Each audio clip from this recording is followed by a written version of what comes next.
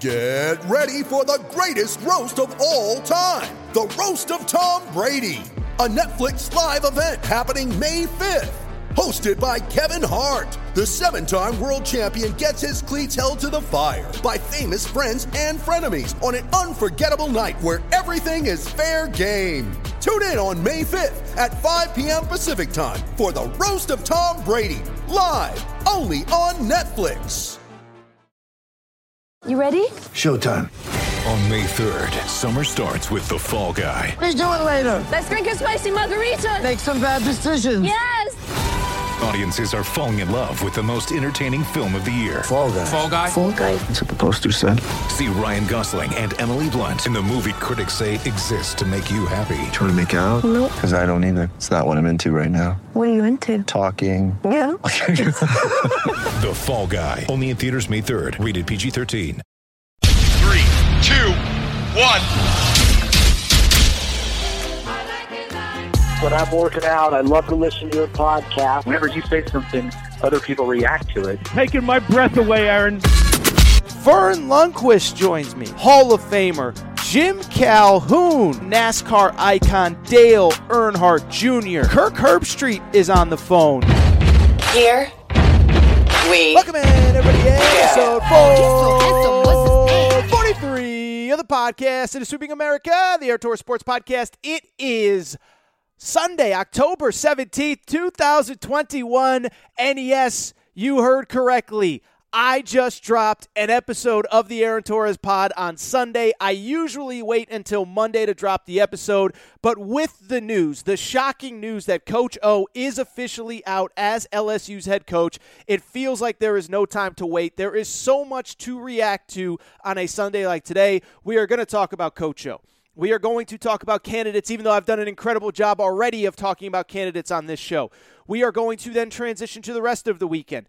Tennessee, the madness at Neyland Stadium. I will give what I think is a different perspective on Tennessee than you have heard a lot of places. No, I'm not going to defend what happened, but I do think there's some context that the media is conveniently leaving out when having this conversation. And then from there, we'll wrap on the rest of the college football weekend. We will talk a little bit about, Georgia's dominating win over Kentucky. We will talk a little bit about Caleb Williams emerging at Oklahoma, and we will talk about the rest of the Week 7 slate. With that said, let's get to the topic of the day.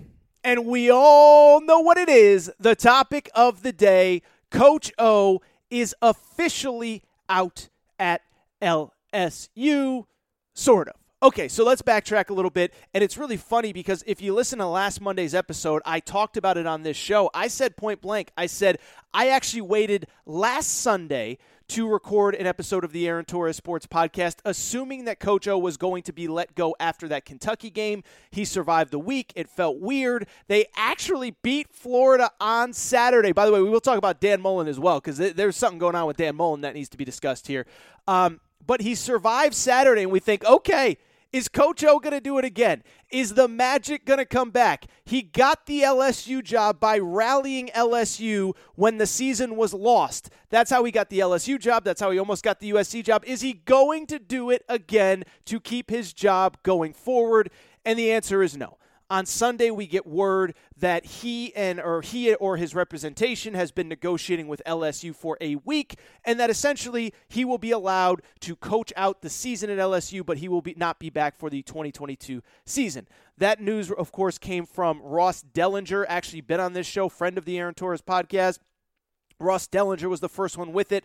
I will read you verbatim what Ross Dellinger tweeted about the Ed Orgeron situation. He said, LSU and Ed Orgeron have reached a separation agreement. He will not return in 2022, but is expected to complete this season, sources tell Sports Illustrated. Negotiations began last week before the Florida win. It's unprecedented in the sport, coach and school divorcing 21 months after winning it all. So Ross Dellinger kind of sums it up there. That is the ethos. That is the essence of what you need to know. But Coach O is out. He's been working on a separation with the school. He will be paid a lot of money to not be the head coach. He will be allowed to complete the season. But after this, he is out at LSU, and they can begin the coaching search for the next head coach. We will get to candidates in a minute. Before we do, let me just say what I've been saying on this show for the last few weeks. We could put a bow on this. It'll be the last time maybe we talk about Coach O for a while. But, this is something that had to happen. I've said it a million times. I don't root against people. I don't root for people to lose their jobs. But my policy has always been this. We have a lot of media members that say, I don't talk about another man's job. Well, if you're not doing your job, I got to talk about it, and that is what is going on with Coach O, and this is what has happened at LSU. Yes, he won a national championship in 2019, as Ross Dellinger said, less than 21 months ago. But pretty much everything that has happened since has been a disaster. His play caller, Joe Brady, left for the NFL like 2 days after the national championship, is now coaching with the Carolina Panthers. Dave Aranda, his defensive coordinator, took over as the Baylor head coach. Ironically, when Matt Rule left Baylor for the Carolina Panthers, Matt Rule hires Joe Brady. And so you lose your top two coordinators. You lose a ton of talent off that team. And then everything that could go wrong since then has. The coordinator hires have not worked out. Last year you have Bo Pelini in as the defensive coordinator. It is historically one of the worst defenses in the history of college football. Coach O had this offseason to straighten things out. It appears as though his coordinator hires have not worked this year. There are injuries across the board. I don't want to say the team has quit on him because they just won, but ultimately, since that national championship, Coach O is 9-8 overall. And at the end of the day, you can't be 9-8 over a season-and-a-half stretch at LSU. You just simply can't be.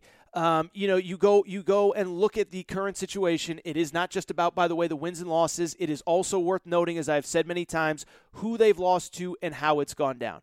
It's one thing to lose to Nick Saban. It's one thing to occasionally lose to Florida, although Coach O has actually been great against Florida. And it's quite another thing to lose to some of the teams that LSU has. Last year, they got punked by Mississippi State. Mike Leach's first game, they threw the ball up and down the field against them. LSU looked like they didn't know the air raid was coming. This year, they open the season, they get punked by UCLA, who has not been great since that game. They get punked by Kentucky last week. We know how good Kentucky is, but when you're LSU, you are never supposed to lose to a school like Kentucky, and certainly not in the fashion that they did.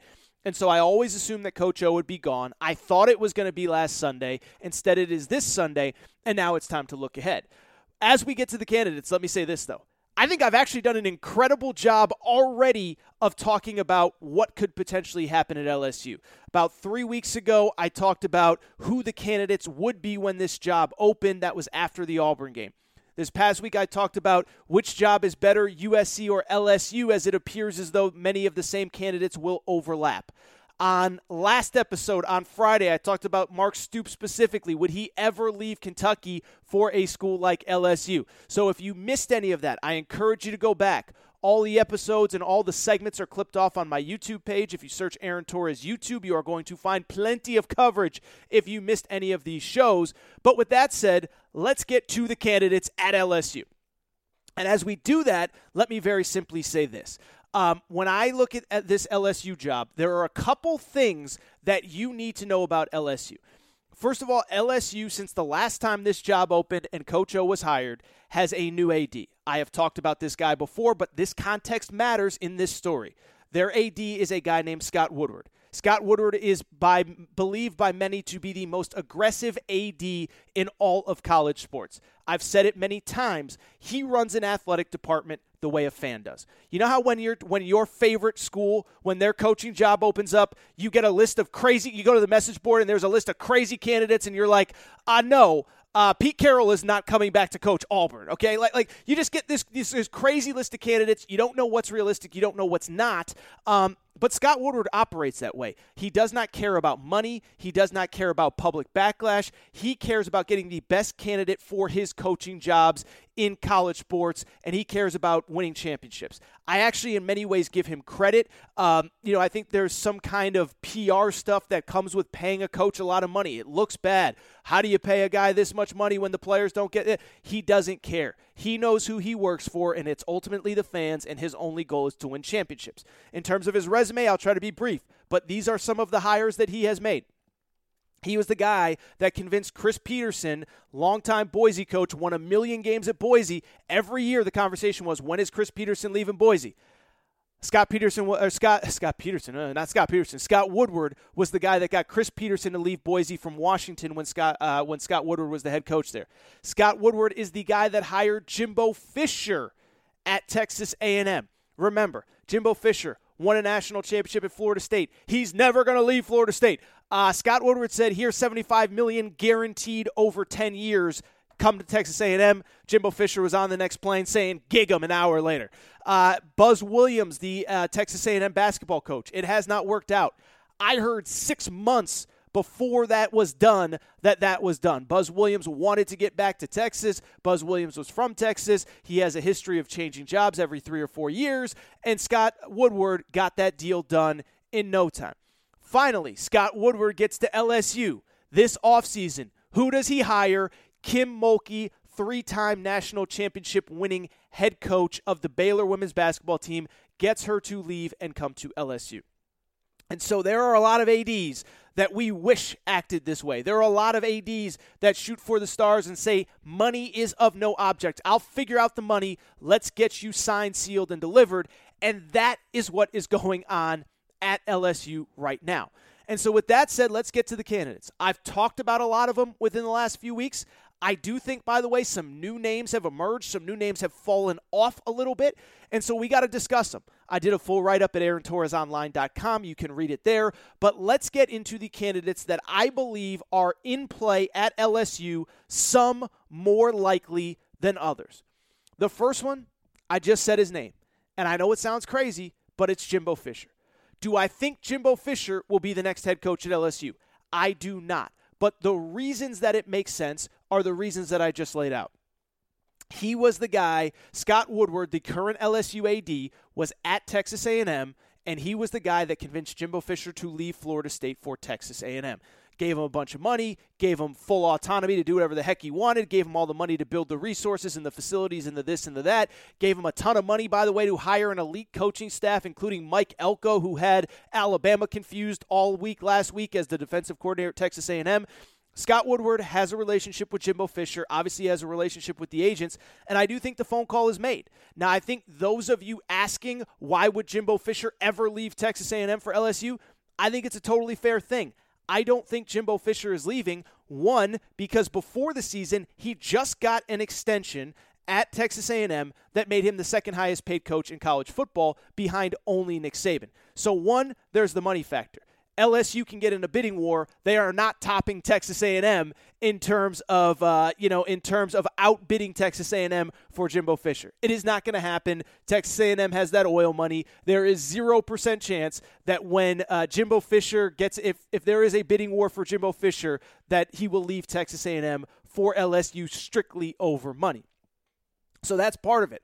I think the other thing is he's recruiting his butt off. Texas A&M finished 5th in the college football playoff poll last year. They are trending in the right direction. You look at the rest of their schedule. This is looking like another 9-10 win season. And so the question becomes, why would Jimbo Fisher leave Texas A&M to go and rebuild another program when he spent the last 3 years doing it at Texas A&M?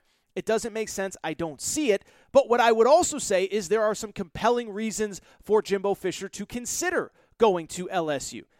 One, LSU at its peak, I think it's a better job than Texas A&M for one simple reason. I said it on last week's show.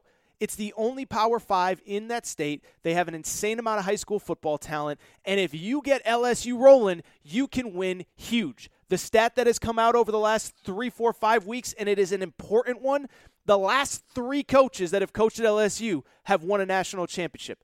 Nick Saban, Les Miles, Coach O. Les Miles and Coach O certainly can't be considered coaching savants, but that is how much talent is in that state. And it's also worth noting, by the way, Les Miles not only won a national championship, he won a lot of other games while he was the head coach there and played for another national championship in 2011 where he lost to Alabama. Coach O had other great seasons outside of the national championship run. And so if all 3 if the 3 coaches who have coached there this century have won a national championship, then there is no doubt Jimbo Fisher can as well.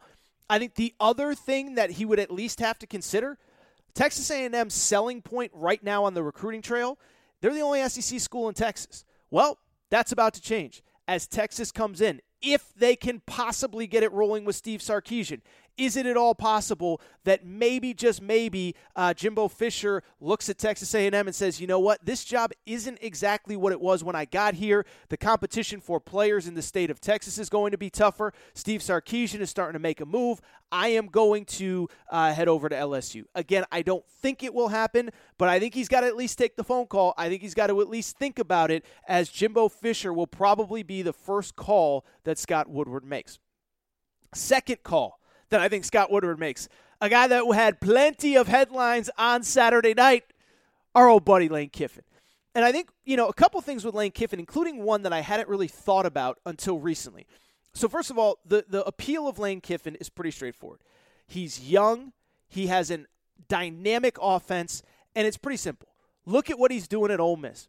Look at the fact that last year he had no offseason, no spring practice, and they averaged 50 points a game. Well, imagine what he could do with the players at LSU. That is the idea. That is the appeal. And with LSU, they haven't really had an offensive identity for the past 20-plus years. With Les Miles, they couldn't pass the ball. This year, they can't run the ball. Obviously, they had the 1 year with Joe Brady and Joe Burrow that worked out. But Lane Kiffin brings an identity. He brings an offense. He brings excitement to LSU, and he does it. And the idea, again, is if he can do this at Ole Miss, imagine what he could do with the players that he could get at LSU.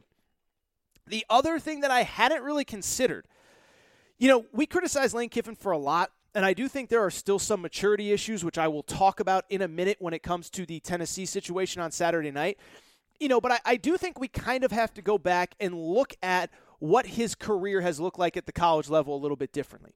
One, let's be honest, Tennessee was really good the year that he was there.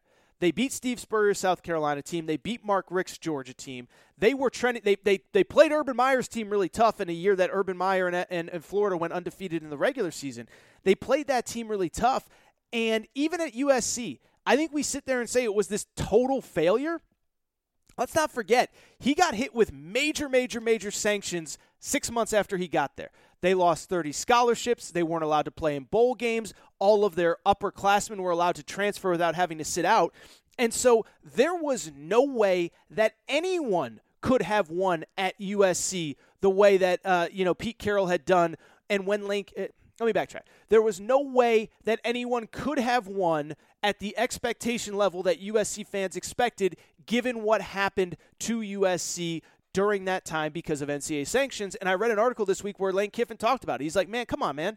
I got there thinking it's going to be one thing. All of a sudden, I'm down 30 players. My upperclassmen can transfer. We can't go to bowl games. Nobody could have won under that situation. And I think he has been proven correct. He has bounced back. He coached at Bama. He coached at Florida Atlantic. And now he is at Ole Miss, and he has the most exciting offense in college football. And he has a program that we never thought would be playing like this, competing like this. They're 5-1. They're probably maybe the second best team in the SEC West right now. We'll see about Texas A&M. So that is the appeal of Lane Kiffin. And that is why LSU would go after him. He's young. He's only 46. He could be there 15 years if he gets it right. He's a dynamic recruiter. He has a dynamic offense. And you put him with all of those players that LSU can get, there's a really good chance that is a really good football team for a really long time. The only downside with Lane Kiffin is a few things. One, there's maturity issues. I'm going to talk about it with Tennessee in a minute. But part of why that fan base was so upset, Lane Kiffin was doing goofy stuff. He was faking injury. He had players faking injuries. He had called 3 timeouts before halftime just to be a jerk. These are real things that you have to consider when you're bringing in Lane Kiffin. I still say that Alabama game, he got in his own head. He coached his team out of that game 2 weeks ago in Tuscaloosa. And so those are going to be the pluses and minuses of Lane Kiffin. The only other reason I think he might consider not taking it, I guess he could just love Ole Miss and feel like he's building something there. He is close with Ed Orgeron, and you do wonder if he wants to replace Ed Orgeron there. I don't know. I'm not speculating. It's just a thought that kind of popped into my head as I was preparing all this stuff. Let's start to kind of get into some of the other candidates here. Those are the 2 big ones. The third one, another guy that I have talked about a ton, it's James Franklin at Penn State. And I've talked about James Franklin a ton. Penn State lost the other day, but a couple things. One, I think he's built for a bigger stage than Central Pennsylvania. That is no disrespect to the Penn State fans that are listening. I love you guys. You guys are great. Go Lions, white out. There's nothing like it. At the same time, I've said he is the perfect fit for USC because he's got that pizzazz. He's got that LA to him. And I think he is one of the few guys that would relish the challenge of competing with Nick Saban. I really, truly believe that. I don't think he'd be afraid. I don't think any of these guys are afraid of Nick Saban, but I do think it will deter a lot of people from taking this job. It's worth noting, by the way, the only reason Coach O got this job was because Tom Herman said, rather than going up against Nick Saban every year, I'm going to go ahead and go to Texas where I think I can win more easily. Now, that didn't happen, but that was part of the equation as well. The things with James Franklin to also consider, that loss, and I said it on Monday's episode last week, that loss to Iowa changed the dynamics of things at Penn State. I said the only way he's back at Penn State next year, I believe, and I still think USC is probably the favorite to get him, but I said the only thing that keeps him at Penn State is if he makes the playoff. If you make the playoff, you can't complain. You can't say I can't build a playoff team here. But if you're at Penn State and you make the playoff, you can't be leaving in January to go take another coaching job. Well, you lose to Iowa. You still have Ohio State on the schedule in 2 weeks. You still have Michigan. You still have Michigan State. I don't see the scenario where James Franklin ends up in the playoff. Even if you win all those games, you probably got to beat Iowa again to make the college football playoff. And I do think this might be the year where James Franklin just looks around and says, you know what? I've done all I can. I've hit a glass ceiling. I win 9, 10, 11 games every year, but Ohio State's here, Michigan's here, Iowa's here. Let me go somewhere else where I believe I can go to a program where there is a higher ceiling. There's no doubt that the ceiling of LSU is higher than the ceiling of Penn State, considering, again, LSU has won 3 national championships under its last 3 head coaches, 3 national championships since the turn of the century. Penn State has not won a national championship since, I don't know, sometime when Joe Paterno was there. I'd be lying if I said I'm looking it up really quick, but it's been a long time since Penn State has truly been a national championship contender. Now, it's worth noting, 1, he could still make the playoff. 2, also worth noting, he does have the number 1 recruiting class in the country right now. Now, I don't think that's a deal breaker by any means. I think a lot of those kids maybe would consider following him, depending on where they're from or what their commitments are, all that kind of stuff. But that is something else to consider with Penn State is this the kind of, is this the kind of class that he believes could launch him into, again, that national championship conversation? Let's get to a few other candidates. This segment is going long. I want to get out of here. I want to get to some other stuff. Beyond those 3, Jimbo Fisher, Lane Kiffin, James Franklin. How about Joe Brady? I don't think it happens. To be abundantly clear, Joe Brady, of course, was he wasn't the play caller. LSU fans get offended, but he was the brains behind the offense that won the national championship in 2019. Shortly after that national championship run, he goes to the Carolina Panthers as the offensive coordinator and now works with Matt Rule and Sam Darnold. I think if you're LSU, you got to make the call. He's young. He's dynamic. His offense is clearly explosive. And again, best year in recent history for LSU, Joe Brady was there. At the same time, everybody who knows Joe Brady says, not really a college guy. Even though he's young, even though he probably could be a dynamic recruiter, he really doesn't want to go into the homes of 16, 17-year-old kids and convince them why they need to come play for him. The other thing with Joe Brady is if he keeps having success at the NFL level, and we'll see if he does, there's going to be some NFL jobs that might want him. The one I keep hearing is, if say hypothetically Urban Meyer does not survive at the Jacksonville Jaguars, shout out to Urban Meyer, just got his first NFL win, by the way. If Urban Meyer does not survive with the Jacksonville Jaguars, Joe Brady might be the top choice there. So, Joe Brady, you make the call. I don't believe that it will happen, but it's one to consider. Keep going down the list. Mario Cristobal, another one. We talked about him a lot at USC. He has built Oregon into a power. I know his everything's faded a little bit with him over the last few weeks. They beat Ohio State, but they have not been the same since that game. Could have lost to Arizona. Did lose the other day to Stanford. Struggled against Cal on Friday night. So the bloom is off the rose a little bit. At the same time, again, a few things. 1, do you feel like you've kind of hit a ceiling at Oregon? Can you really win a national championship at Oregon? Can you get that many good players at Oregon? What happens at USC if USC hires an elite-level coach? Is that a school that is now going to be competition for you, not only on the field but in recruiting? So these are all factors with Mario Cristobal as well. For people who don't understand the tie, by the way, Mario Cristobal is from Florida, from Miami, coached under Nick Saban. And so I think the pluses and minuses are there. The plus is, he's another guy. I don't think he's afraid of Nick Saban. I think he'd love the challenge of competing with him. But does it really make sense to leave an established program like Oregon? That part, I don't know. That part you have to factor in as well because, again, if they win, they're on pace to win their third straight Pac-12 title. You win 3 straight Pac-12 titles, they're on the door of the playoff conversation right now. If they make the playoff this year, he's definitely not leaving. But even if they don't, if you're building something, is it really worth going somewhere else to completely rebuild from scratch? That is something to watch. Let's wrap on a couple other candidates for this job. I'll just say this. My old buddy Hugh Freeze, friend of the Aaron Torres pod, I don't root for or against anybody, but I've told this story on this podcast before, and I'll say it again. I live not far from the Rose Bowl. I host Fox Sports Radio on Saturday nights. Following the game, I had multiple people from LSU that were at the game tell me, all right, it's over with Coach O. It's time to go get Hugh Freeze. It's time to go get Hugh Freeze. It's time to go get Hugh Freeze because here's the thing about Hugh Freeze. First of all, we talked about it when I had him on this podcast. He got to Liberty. They were an FCS program and transitioning to the FBS level, okay? In year 1, they go 8-5 and make a bowl game. In year 2, last year in COVID, this is what they did. They went 10-1. This year, they're 5-2. Obviously, a little bit of a disappointment. But we're talking about a guy that's 15-3 in his last 18 games. The guy wins. Here's the other thing with Hugh Freeze that I continue to beat the drum for, and I'm not I don't care if he gets the job or not. I'm just telling you straight up. Hugh Freeze, there's only 3 coaches in college football that have beaten Nick Saban multiple times. Dabo Swinney, Gus Malzahn, Gus Malzahn ain't getting that job, and Hugh Freeze. And so the Hugh Freeze conversation is the same as the Lane Kiffin conversation. If Hugh Freeze can beat Alabama with the type of talent that he had at Ole Miss, imagine what he could do if he could recruit the caliber of players that he could recruit at LSU. I think the other thing, he's been in the SEC. He knows the SEC. Some of these guys, they don't know what it's like to sit in that big boy seat until it's time to be there. Jimbo Fisher does, Lane Kiffin does, and Hugh Freeze does. He knows what it's like to coach in this league. He knows what it's like to walk into those stadiums, and he has had success doing it, frankly, in a way that outside of maybe Jimbo Fisher, nobody has really had that level of success in the SEC.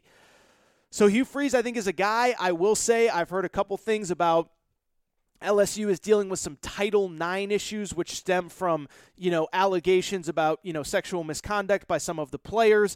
Hugh Freeze, I'm not saying he had anything to do with it, but obviously he had NCAA issues in his past, and I know for a fact that concerns some people at LSU. Again, I'm not saying it's fair, but we know Hugh Freeze had issues with the NCAA dating back to his days at Ole Miss, so that's one to keep an eye on. Let's start to wrap here. A couple other ones. Look, Billy Napier, head coach at Louisiana. Listen, as I said, Scott Woodward is a big game hunter. I do not believe that Scott Woodward is going to go after a group of 5 coach, but Billy Napier, last 3 years, 11-3, 10-1, and 5-1 this year at Louisiana, right down the road. Also worth noting, he is a guy that has turned down at least he's interviewed for multiple SEC jobs, but it doesn't seem as though he's interested in taking kind of a second-level one. He's interviewed for South Carolina. He's interviewed for Mississippi State.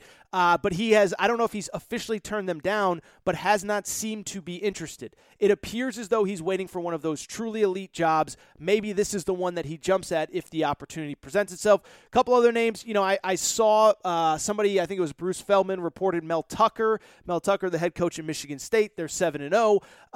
Look, Mel Tucker, it's worth noting, left Colorado after 1 year. Could he leave Michigan State after 2 years? I could potentially see it. He was at LSU previously. He has SEC ties. He coached at Georgia under Kirby Smart. He knows that league. The last one, I would say, I've had a few people mention it to me. Luke Fickell. Luke Fickell has spent his entire life in Ohio except for 1 year. And you know where he was?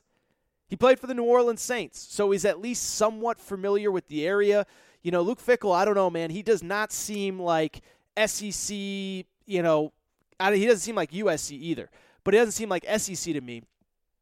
But I will say, LSU is one of those jobs. I mean, I don't think he's going to leave Cincinnati for a lot of jobs, but it's one you got to at least consider, right? I mean, when you can win national championships and compete for national championships every year, that feels like a job that you have to at least listen to. So those are the names. I just gave you 8 of them. How's that sound?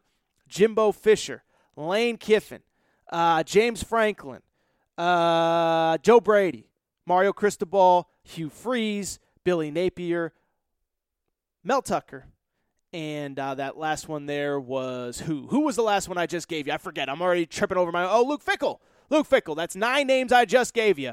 So shout out to your boy. By the way, Mark Stoops I talked about on Friday's show. LSU doesn't make sense to me. Midwest guy. Most of his recruiting has been in the Midwest footprint. He would have to completely change his entire program, how he operates, how he recruits. I do not see that one. All right. That was a lengthy, meaty first segment of the Aaron Torres Sports Podcast. By the way, last little thing on this I do want to say. I'm going to miss Coach O. I think he's great for college football. I've said it many times. I think it's the personalities of these guys are what make college football so great. I think he's been great for LSU. I think he feels like LSU, and I'm sad to see him go. Don't know what his future holds. This is a guy that's now probably going to have $30 million in the bank when it's all said and done after this LSU thing. I don't think he wants to go back and be a position coach. I don't know if he gets another head coaching opportunity. We'll say, by the way, I threw it out there. My alma mater, UConn's looking for a coach. I one day hope to be the kind of booster that could convince him for the right price to come to UConn. But Coach O, I wouldn't be surprised if he kind of stays out of the woodwork for a little while. All right, this is what I want to do. I want to take a quick break. I want to come back. I want to talk about, by the way, this insanity of college football. I just spent a half an hour on LSU, have not even gotten to the craziness at Tennessee. Then we'll get to a little Georgia, and we'll get to a little Dan Mullen to wrap, because Dan Mullen, as history shows it, Coach O's last game as LSU's official head coach was a victory over Florida. So that's really funny. But we'll be right back, and I do want to talk the Tennessee stuff.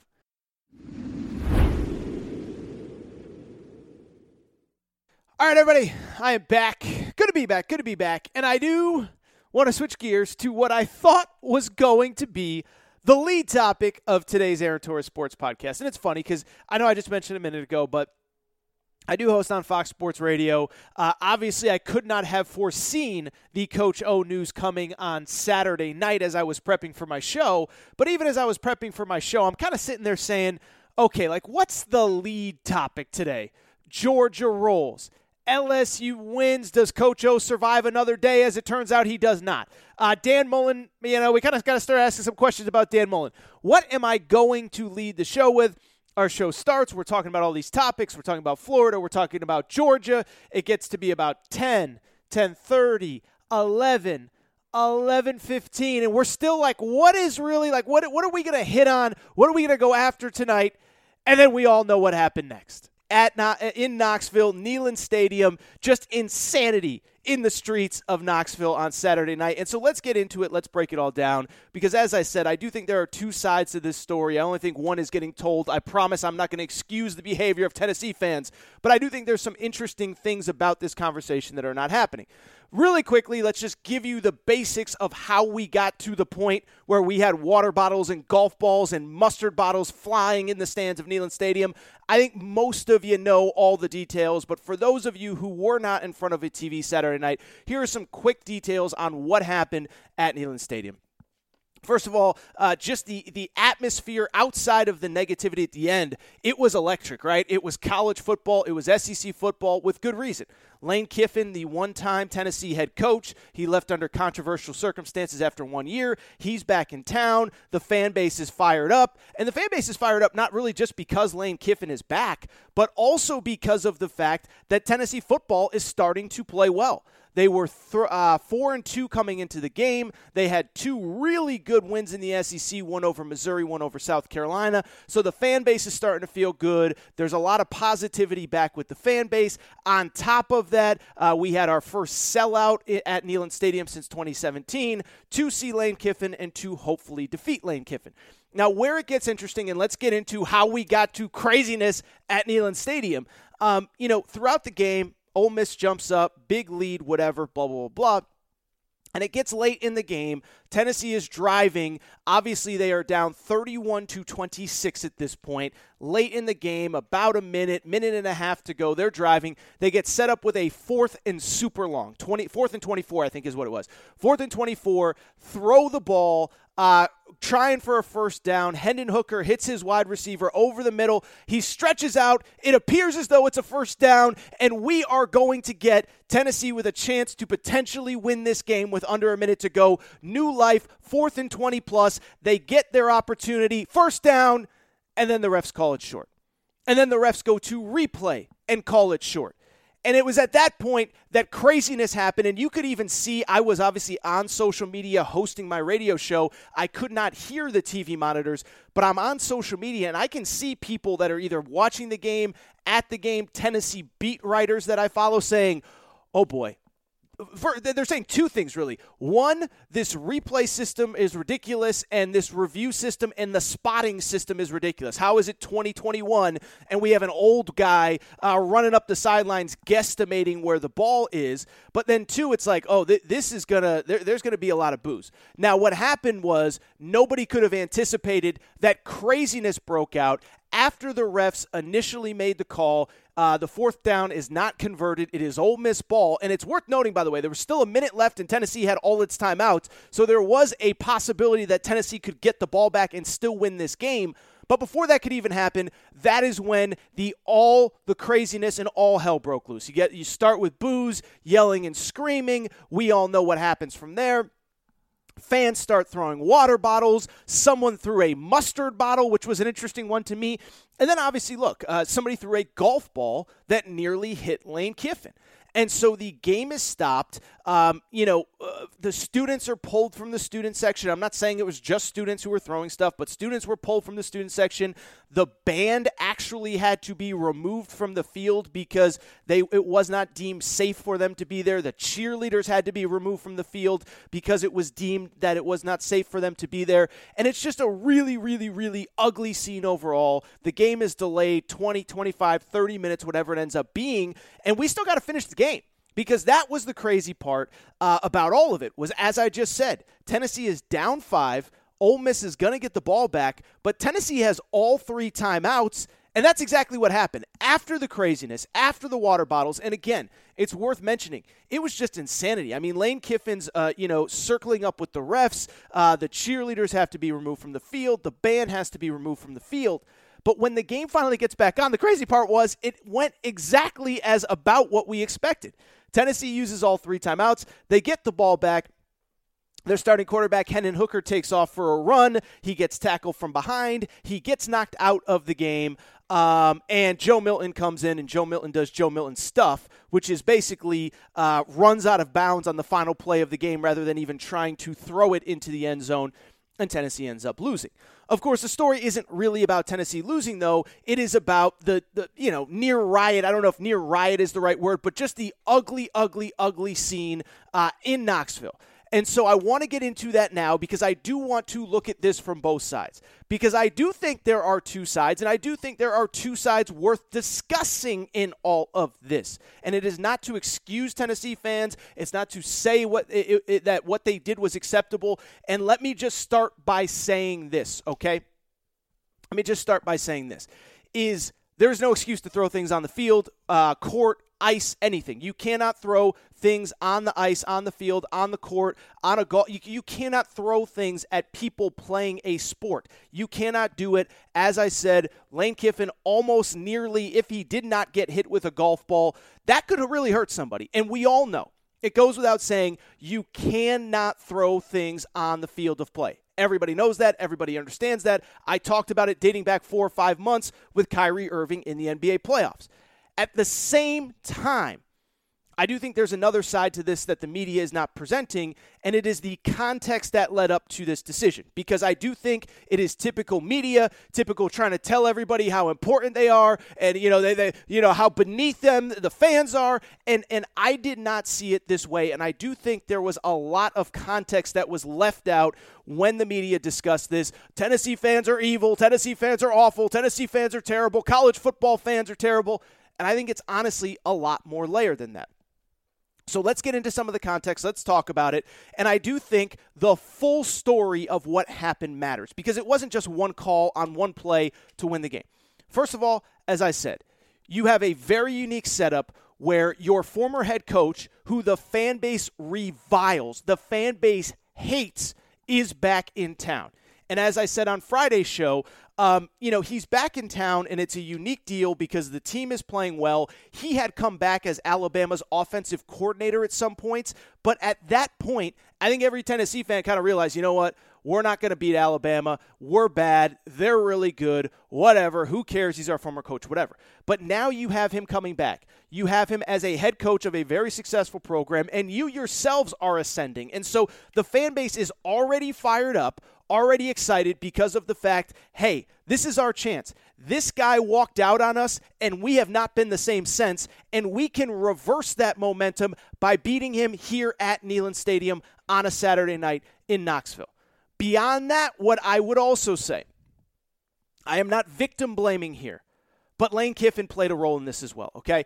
Couple things. First of all, and I talked to some people that were at the stadium that night that said this was a factor. I mean, first of all, Lane Kiffin, we all know the big topic in college football right now are these fake injuries. For people who do not know what I'm talking about, a lot of teams, when you play these tempo-based teams that want to play fast, play really fast, play really fast, play really fast, play really fast, run plays as quick as possible, what teams are now doing to negate that is have players fake injuries on the field to basically slow down that team from running plays.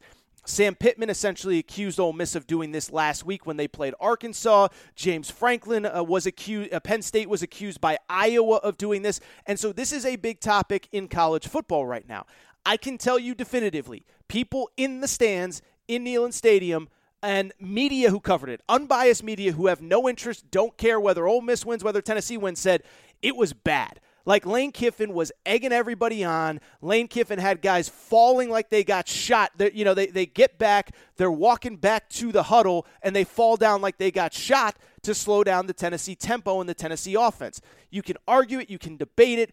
That was the vibe and energy in the stands, was that Ole Miss was faking injuries to slow down Tennessee. Not saying that excuses throwing water bottles and mustard bottles and golf balls onto the field, but that played a role in this. I would also mention Lane Kiffin, 3 timeouts before the end of the first half to ice a kicker. I guess that's coaching strategy. I don't know how often you see that in the first half of a regular season football game. Could be completely wrong. I don't see it often. So let's not act like Lane Kiffin did not play a role in all this. And then ultimately, that last call, that last spot was again basically the end product of a night of frustration where the fans felt like they're getting screwed all night. Lane Kiffin's screwing them over. Lane Kiffin's faking injuries. And that is where all the insanity came from. And so again, to be abundantly clear, I am not excusing Lane Kiffin, or I'm not excusing Tennessee fans' behavior, but I do think there's a context that comes with this, and I do think part of this falls on poor refereeing, and part of this falls on Lane Kiffin. I mentioned it just a minute ago.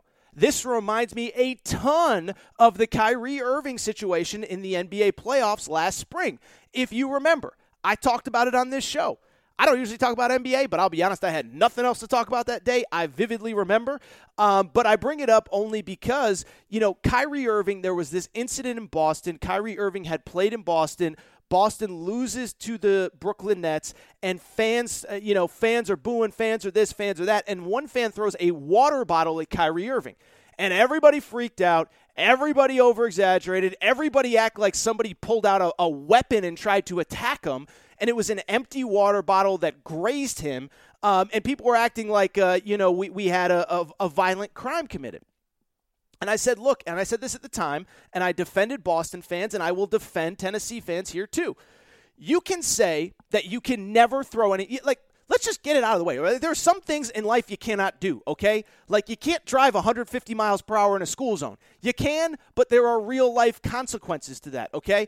And it's the same, throwing stuff onto the field of play or the court of play in a stadium. You cannot do it. It's never acceptable. But at the same time, let's not act, dating back to the Kyrie Irving situation, like Kyrie Irving did not play a role in that. I talked about it on the show the next day. You had a situation where coming back, Kyrie Irving had played in Boston, played for the team, bailed on them, and then a week before the series started, Kyrie Irving called the entire city of Boston racist. Kyrie Irving went up and said, there's subtle racism there. Of course, the media, nobody doing their job, did not press him on it, did not ask for examples of it. And so Kyrie Irving goes to Boston. The fan base already doesn't like him. They call he calls the whole fan base racism. And then on the way out of the arena, he stomps his foot on the logo. So, of course, fans are going to be mad. And, of course, in that case, one fan acted stupid and threw a water bottle onto the court of play that nearly hit or did hit Kyrie Irving that night in Boston. And I said it on the show the next day. I'm not excusing the behavior. What I am saying, though, is let's not act like Kyrie Irving played no role in this, and let's not act, dating back to Tennessee, like the only thing that happened was one bad call and these fans overreacted and they're crazy and they're this and they're that. Lane Kiffin played a role in this. The refs played a role in this, and I am not excusing their behavior, but let's call a spade, and let's say that other things contributed to it as well. My final thought on this, and then we'll get to some actual football, because I do want to talk a little Georgia. I do want to talk a little Dan Mullen. I do want to talk a little Coach O. My final thought on this is pretty straightforward. It's just that, when it comes to this situation at Tennessee, I saw a lot of other fans, like, thumbing, it's one thing for the idiot media. The media doesn't know jack, okay? And I don't think there's a bigger disconnect between fans of the sport of college football and the media that cover them than college football itself. But I saw a lot of other fans getting on their high horse about, look at Tennessee fans. This is who they are. This is how they act. They should never do that. And what I would just say is this. One, this is not the first time a rowdy crowd has acted completely out of control. It happens in European soccer. It happens in South America. It happens in other college football, college basketball stadiums. By the way, Tennessee fans were sharing when they played at Ole Miss a few years ago, and they had stuff thrown at their basketball team. We've seen it in the NFL. People were throwing batteries in Philadelphia. I'm not excusing the behavior, but let's not act like this is the first time this has happened, and let's not act like that most fan bases don't have some bad apples that don't act like this in the heat of the moment. And that's really the last part that really strikes me about this Tennessee fan. This Tennessee situation. I do not like how everyone is painting all Tennessee fans with a broad brush. They're all evil. They're all terrible. They're all angry. They all throw and this and that and whatever. Here's the truth. It was a bad scene in Knoxville. At the same time, there was 100,000 people in that stadium, 102,000 to be exact. Let's take a guess. Let's take an overly conservative guess at how many people were actually involved with throwing crap on the field. What do you think? Let's say 1,000 people. Let's say 1,000 people had the guts knowing that if they get caught, they're probably going to get arrested, have their tickets revoked, whatever. Let's say 1,000 people. Let's say 1,000 people are guilty of throwing stuff on the field. You know what that means? That means that 99% of the people in the stadium, over 100,000 people, were not acting like idiots, were not being stupid, were not doing the stuff that got so many people in trouble. So look, I want to get off this topic. I don't want to paint, I don't want to spend too much time on it. But what I just want to say is this. Let's stop painting all Tennessee fans as evil, as overzealous, as whatever, as this or that. If there was 1,000 bad apples, I think it's probably closer to a couple hundred. That's still 99% of the audience in Knoxville, 99% of the crowd in Knoxville was acting right and doing right. And I don't want to paint all Tennessee fans with a broad brush. But we'll see what happens. We'll see what happens. As I record here on Sunday afternoon, there has been no official word of what will happen from the SEC office. We await that. Obviously, I think some kind of major fine will be coming, but a very interesting story at Tennessee.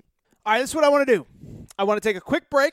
I do want to come back, and we will wrap on a couple other topics from Saturday in college football. We will talk a little bit about Georgia steamrolling another really good opponent. No knock on Kentucky. I thought Kentucky actually played them well. We'll talk about who's number 2 in college football right now, which I think is a really interesting conversation. And we will wrap our old buddy Dan Mullen. Is he getting a little bit of a pass right now? Stay tuned.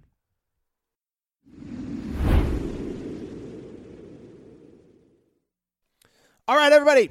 I am back for the final time today. Good to be back. Good to be back. And I do want to wrap on a couple things. And it's really interesting because I do think for the most part, One, I think it's time to talk a little actual on-the-field stuff because we really have not hit on a ton of on-the-field conversations from college football this weekend. Obviously, Coach O takes center stage. Obviously, from there, on top of that, there is what is going on with Tennessee and what the deal is there and what does it all mean. So let's talk about some on-the-field things. And it really was kind of from a results perspective, a pretty quiet weekend in college football. Not a ton happened. I think to me, the two most interesting things kind of coincide with each other, right? One, Georgia absolutely dominates another opponent on Saturday and another really good opponent in Kentucky. Two, Iowa loses they're actually at home to Purdue. And so I don't think anyone necessarily thought Iowa was the second best team in college football. They were deserving of that number 2 spot. But now that Georgia has clearly established itself as number 1, I want to talk a little bit about that Kentucky game. But I also want to ask the question, who is the second best team in college football and who actually matches up best with Georgia? Now, in terms of Georgia, let me say this. You guys know about me. I don't love kind of jumping on preconceived narratives. I mean, you can argue with me about a lot of things. You can dislike me. But one thing you know, when I turn on this microphone, I believe what I say. I believe what is coming out of my mouth. And so there have been times throughout the year where there has been a narrative that I did not necessarily believe. And then there have been narratives like last week that I talked myself into even though I ultimately did not believe them. The narrative last week that I talked about on this show was everybody said coming out of the weekend where Georgia beat Arkansas and where Alabama beat Ole Miss, oh my goodness, Alabama, Georgia, definitively the 2 best teams in the country. I didn't believe it, but I bought into it. I convinced myself. So when Alabama lost and the conversation immediately shifted to Georgia is definitively the number 1 team in the country, I was hesitant. I was like, I know they're undefeated. They're a deserving number 1 team in the country. But are we positive? Are we positive that they are absolutely the unquestioned best team in college football? Well, let me tell you what. After Saturday, after what they did to Kentucky, after how they took care of a really good Kentucky team, I think I'm finally ready to say Georgia is unquestionably the best team in college football. And so now the question becomes who's number 2 and who matches up with them best. And first of all, when it comes to narratives, you all know if there's anybody that wants Georgia to be the definitive, unquestioned best team in college football, you already know it's me. And you know why? It's because I picked Georgia to win the national championship. How about my dogs? I love my dogs. But coming out of last weekend, even after they took care of Auburn, even after they took care of Arkansas the week before, I kept trying to sell myself that, well, you know, they're not complete. They don't really throw the ball that well. What happens if this? What happens with that? Well, I do think after the Kentucky game, I don't think it's really a debate anymore. I think the conversation is over right now, Week 7, October 17th as I record here. They are the unquestioned best team in the country. And the reason why is really simple. They played another really good team, the 4th team in the top 10 that they've played, or the top 20 that they've played this season at the time that they played them, and they absolutely destroyed Kentucky. I actually thought Kentucky played Georgia harder than anybody this year, dating back to that Clemson game. And you start to look at it and you start to say, Georgia, kind of flat, kind of this, didn't play their A game. That was my takeaway when I was watching the game. I said, Georgia was really good. I don't feel like they played their A game. And then I looked at the box score. They finished with 416 yards of total offense. They held Kentucky under 250 yards of total offense. They averaged 6 yards per carry against a really good Kentucky defense. They held Kentucky's run game to 1.9 yards per rush. And I sat there and said, wait a second now. We all know what Mark Stoops did with 5 seconds left. He called a timeout to punch a touchdown into the end zone. And so it kind of hit me. If Kentucky, the second best team in the SEC East, probably one of the top 8 to 10 to 12 teams nationally, if they needed to call timeout with 5 seconds left to score a touchdown, to keep it from being a 4-possession game, there is no doubt that Georgia is the best team in the country. It's not even a debate anymore. It's not even a question. So now the question to me that becomes interesting, who is number 2 and who is going to give Georgia the most competition when they ultimately meet up with Georgia, whether it's in the SEC championship game or the college football playoff. And I do believe at this point it's hard to envision a scenario where I don't see Georgia in the college football playoff. Even if they were to somehow lose in the SEC championship game, likely to Alabama, as an undefeated or one-loss team, I believe that they would still be in the college football playoff. But the question becomes, who's number 2? How do you beat Georgia? And what I would say is, if you are looking for a saving grace, it's this. It is that I believe right now the gap between Georgia and whoever the second best team in the country is as big as it is going to be. That is not a knock on Georgia. That is not a criticism of Georgia, but it is the reality of this. Georgia is a veteran team. They bring back mostly everybody from last year. Now, they have a banged-up quarterback, but at this point, I don't know if JT Daniels is going to come back. And so until JT Daniels comes back, I can't project how good they could be with him because he never seems to be on the field.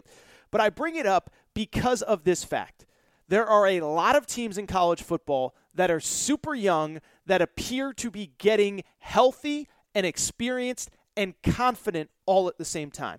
And so as those teams rise, I think Georgia's going to stay at this elite level, but I do think teams are going to start to rise to their level throughout the course of the season.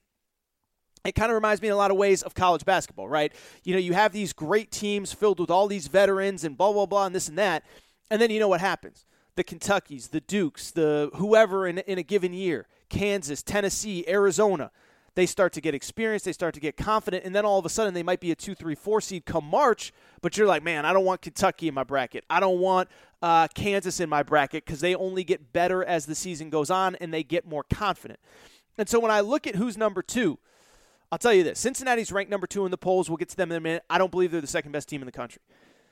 There's a team coming on at number 2 that I believe might be the second best team in the country, and it is a team that I absolutely crushed for about 4 or 5 weeks this season. But the one thing about me, I'm willing to pivot. I'm willing to change my opinion as we get new information. And I really like the Oklahoma Sooners. I really do. I really like Oklahoma, and let me tell you why. And if you want to criticize and you want to say, Torres, you guys in the media sell us every single year on a team like Oklahoma, then they get to the playoff, then they get destroyed by an SEC team, I can't argue with you. I know what the history says. But the history also says this. Oklahoma historically has not been good on defense. They've completely relied on their offense. And when they get to the college football playoff, they face these really dynamic offensive teams with really great defenses as well.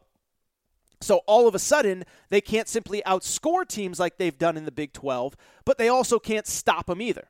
That's what happened against LSU in the playoff in 2019, that historic offense. Obviously, Joe Brady, Joe Burrow, Coach O, we just talked about them, 30 minutes ago. And then also against Alabama in 2018 when Kyler Murray went up against Tua Tagovailoa. They just didn't have enough guys, couldn't make enough stops, whatever. Well, one, I do think the defense is improved this year. Now, it's starting to regress a little bit. I'd start to be worried a little bit if I was an Oklahoma fan because they did give up a lot of yards on Saturday to TCU, and they certainly gave up a lot of yards and a lot of points to Texas. But what I would also say about Oklahoma is this.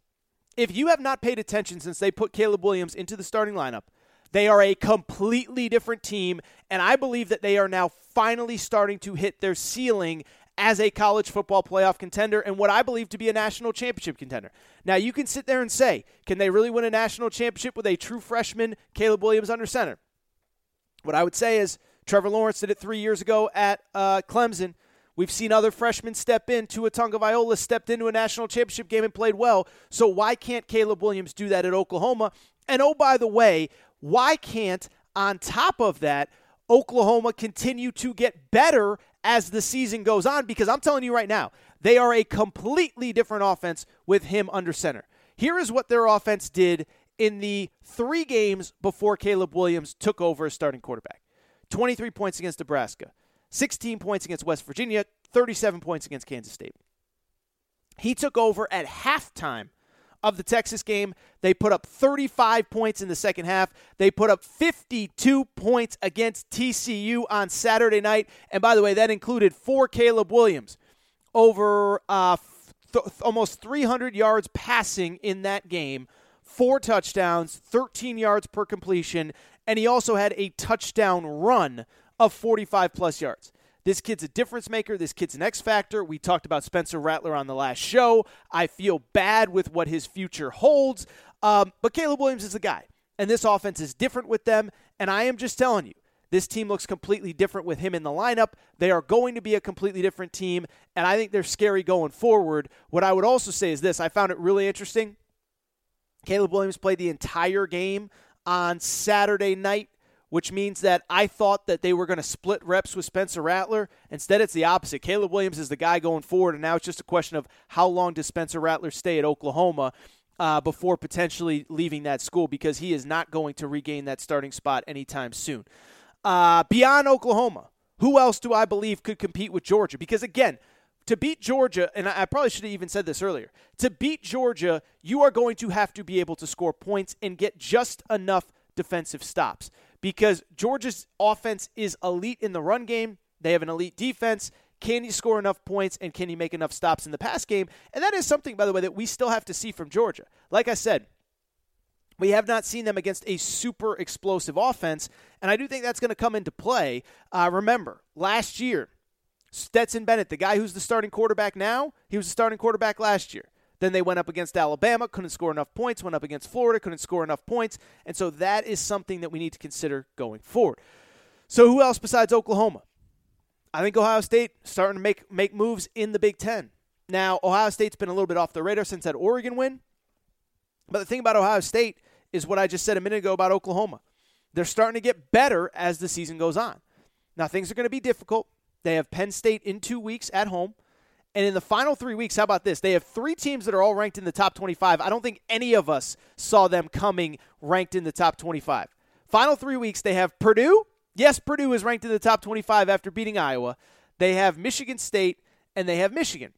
And so the Michigan game is on the road, and so Ohio State by no means has an easy schedule from here on out. I would also say they do play Nebraska. Nebraska is up and down, hot and cold, but when Nebraska is hot, Nebraska is scary. So you got 5 pretty tough games to end the season. Penn State at Nebraska, Purdue, Michigan State at Michigan.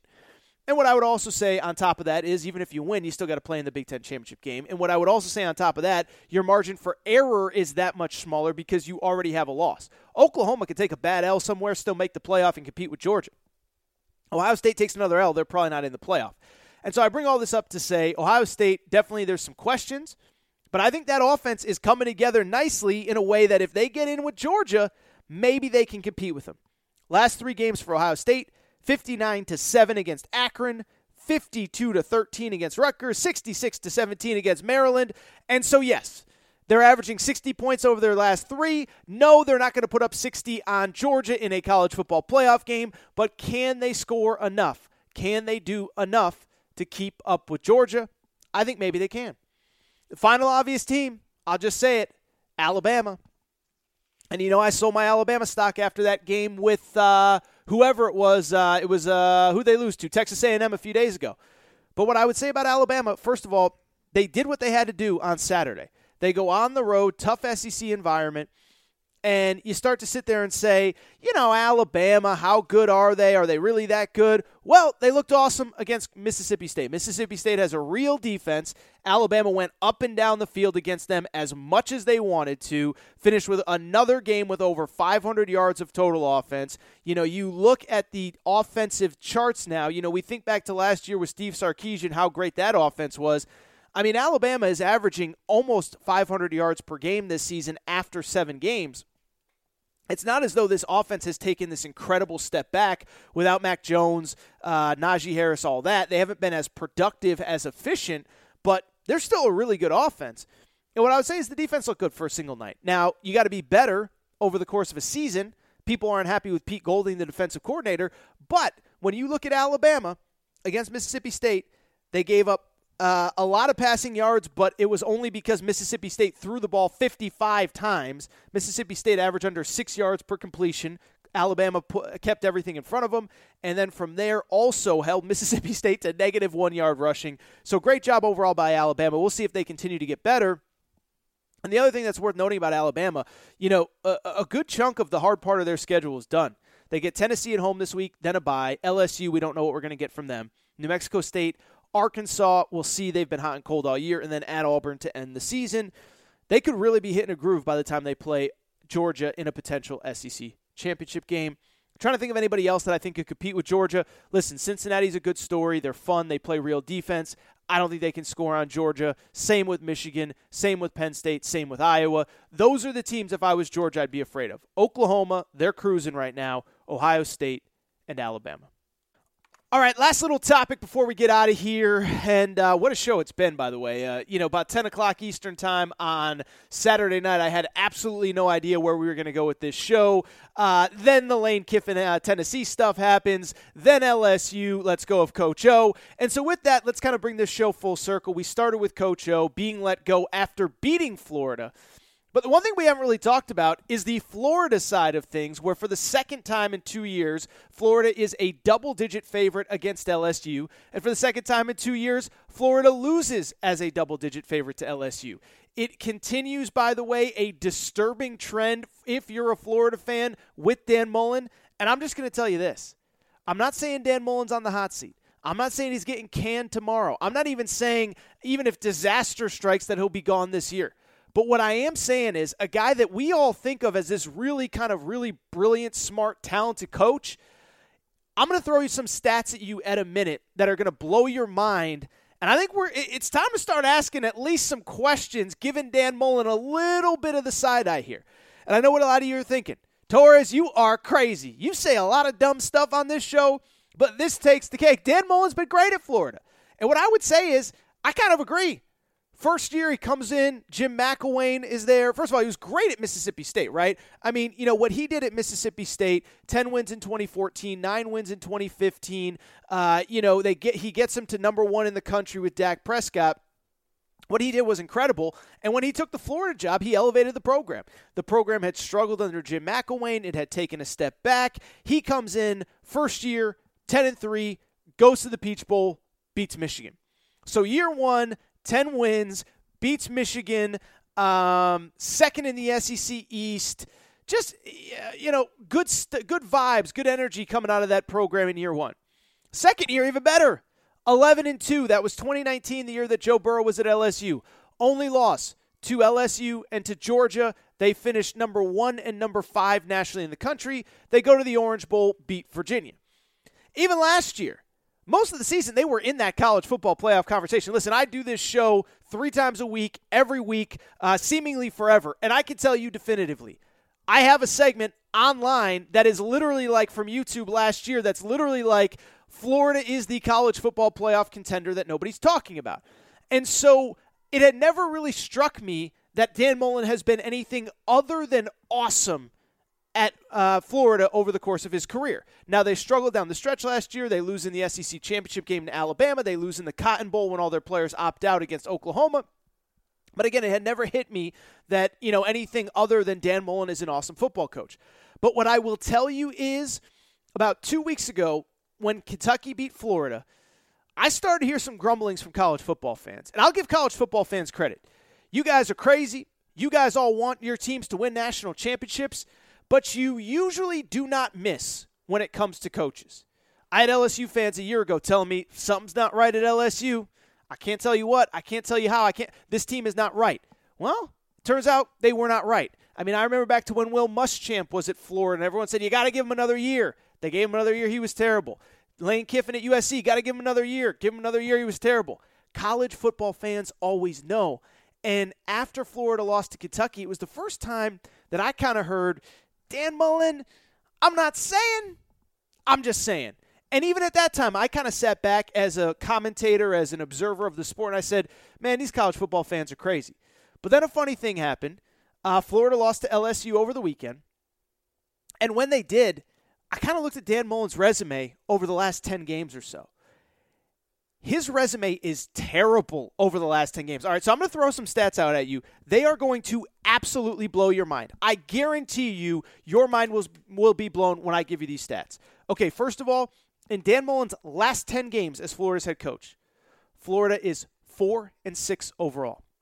4-6. Now again, 2 of those losses are to Bama. 1 in the SEC championship game. 1 is in the Cotton Bowl when all his best players opted out.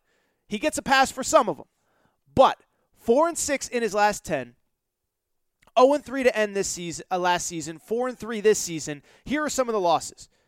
Losses a 24-point favorite at home to LSU last year. Lost outright. That was the game where the kid threw the shoe penalty. LSU kicks the field goal to win the game. They lost earlier this year at Kentucky. Now, Kentucky might be a better team. As an 8.5-point favorite. Over a touchdown favorite. They lost at LSU on Saturday as an 11-point favorite. So as a touchdown favorite or more, they have lost 3 times in the last calendar year. As a touchdown favorite, they lost outright. So they're expected to win by at least a touchdown. They lose outright. On top of that, here is the 4 wins that he has. So he's 4-6 overall in his last 10. Here are his 4 wins that he has. Florida Atlantic, South Florida, Tennessee, Vanderbilt. Those are Dan Mullen's 4 wins in his last 10 games. Florida Atlantic, South Florida, Tennessee, Vanderbilt. Those are his only wins. Other than that, 0-2 against LSU, 0-2 against Alabama, 0-1 against Oklahoma, 0-1 against Kentucky. So is that all 6 games right there? That's 6 games right there. That's not getting the job done. I'll even take it one step further. Somebody tweeted this out. I thought it was really good. Here's Dan Mullen's record against Nick Saban. He's 0-2. Against Kirby Smart, he's 1-2. Against Coach O, he is now 1-3. Against Jimbo Fisher, he is now 0-1. So in games featuring his biggest SEC rivals and the other 2 best coaches in the SEC right now, which are probably Jimbo Fisher and Nick Saban, he is 2-8 overall. So think about that for a second. 4-6 in his last 10. Only 4 wins, South Florida, Florida Atlantic, Vandy, Tennessee. 2-8 against Nick Saban, Jimbo Fisher, Coach O, and Kirby Smart. That ain't getting the job done. And so I think what a lot of people are starting to ask about Dan Mullen is he turning Mississippi State, is he turning Florida into what Mississippi State was when he was there, only with cooler uniforms and the gator chop? Is that what he's doing? Because it kind of feels like that's what he's doing. Think about it. What are they right now? What was Mississippi State under Dan Mullen? Beat all the teams you're supposed to do. You can't beat the teams with more talent than you. What is Florida doing? The teams that have more talent to them, they're not beating them. They're not beating Florida. They're not beating Georgia. They're not beating LSU, which shouldn't be losing to Florida under any circumstances. They're not beating Alabama. They're not beating Texas A&M. And nobody expects you to win all of those games, but you do have to win some of them. And so I'm just telling you, it's going to be an interesting few weeks for Dan Mullen. Now, the nice part about it is, yes, you have Georgia after the bye, but you have some wins built into the schedule. You're 4-3 right now. You play Georgia after the bye. We knew it was going to be a down year. You get Missouri at Tennessee, Charleston Southern. I'm looking at the wrong schedule here. I'm sorry. Let's do that again. You play Georgia. You play at South Carolina, Samford, at Missouri, Florida State. I'm just going to tell you, you got to win those Final 4. Now, those are wins that he should have. Missouri stinks. South Carolina stinks. Florida State's getting better, but they stink. 8-4 isn't that bad, especially if you consider that they'll probably be 4-4 after the Georgia game. Best way to get the pressure off is you beat Georgia. But even if you don't, great way to get pressure off is to win those last 4. So again, I'm not saying he's on the hot seat, but I am saying the tide is starting to turn and people are starting to ask questions, and he does have a few things working against him. One, the defense is terrible. Todd Grantham, we all know the story. He's been around forever, but he's not getting the job done. Fans want him out. I don't know what is going to happen, but Dan Mullen, it does not seem as though is in any rush to fire his defensive coordinator, even though he's not getting the job done. On top of that, we saw the quarterback situation. Emory Jones, we love him. I respect that Dan Mullen's fighting for his older guy, but Anthony Richardson came in on Saturday and completely sparked that team against LSU. And finally, I'd say this with Dan Mullen. He has kind of this reputation as being kind of the offensive guru, play caller guru, savant kind of guy. What he is not known as is a recruiter. And right now, I think Florida fans are starting to use that against him. It's like, okay, dude, you want to be the X's and O's guy, that's fine. But you got to go out X's and O's somebody that is supposed to be on your level. Because Jimbo knows the X's and O's and he recruits. Nick Saban knows the X's and O's and he recruits. Kirby Smart definitely recruits and knows enough about X's and O's to beat your butt pretty much every year. And so I only bring it up to just say this. Again, Dan Mullen is not on the hot seat, and it is worth noting, last year they did beat Georgia. And who knows, maybe they beat Georgia this year too. It's also worth noting, by the way, that I will say, they were at 8-1 last season, and so it's not as though whatever. You get the point that I'm trying to make. All I'm trying to say is, Dan Mullen, you got to start beating some teams that you're not supposed to. You cannot lose to LSU as a 11.5-point favorite as they were on Saturday. Florida loses. Dan Mullen, I think we're starting to feel a little bit of heat for the first time as his tenure as the Florida head coach. All right. As always, I think that's it for this episode of the Aaron Torres Sports Podcast. What a show. I cannot believe that Coach O is no longer the head coach, and I cannot believe what happened at Tennessee, and I cannot believe some of that stuff I just told you about Dan Mullen. But it's time for me to get out of here. Before we get out, make sure you're subscribed. Aaron Torres Podcast, iTunes, Spotify, the Podcast Addict app, Amazon Music, Google Music, wherever you listen to podcasts, make sure that you're subscribed to the show. Make sure to rate and review the show. Go ahead, give us a quick 5 stars. Leave a little review on the page. It really does help. A lot of you are listening to this show on a week-to-week basis. If you could throw up a few reviews, that would really help. If you like college football, by the way, the College Football Betting Show with Aaron Torres, if you're throwing down a few bucks, that show is obviously available as well. So we got that going for us. A lot of good stuff. All my writing, Aaron Torres Online. Make sure you're checking that out a few times a day. We will have coverage of the LSU coaching search wall to wall, including some of the candidates that I wrote about, that I talked about a minute ago. But that's it. I want to thank you guys for listening. I want to get out of here. Shout out to Torrent Craig. Shout out to Rachel, who hates my voice. I will be back on Wednesday, and I cannot even imagine what we will be talking about by that point in the week on the Aaron Torres Podcast. Thank you guys. Thank you guys again for just an unbelievable month, unbelievable several months of support. This show keeps growing. Cannot do it without you. Shout out Coach O. Step into the world of power, loyalty, and luck. I'm going to make him an offer he can't refuse. With family, cannolis, and spins mean everything. Now, you want to get mixed up in the family business. Introducing The Godfather at ChumbaCasino.com. Test your luck in the shadowy world of The Godfather slot. Someday, I will call upon you to do a service for me. Play The Godfather, now at ChumbaCasino.com. Welcome to the family. No purchase necessary. VGW Group. Void where prohibited by law. 18+. Terms and conditions apply. With the Lucky Land Slots, you can get lucky just about anywhere. This is your captain speaking. We've got clear runway and the weather's fine, but we're just going to circle up here a while and get lucky. No, nothing like that. It's just these cash prizes add up quick. So I suggest you sit back, keep your tray table upright, and start getting lucky. Play for free at LuckyLandSlots.com. Are you feeling lucky? No purchase necessary. Void where prohibited by law. 18+ terms and conditions apply. See website for details.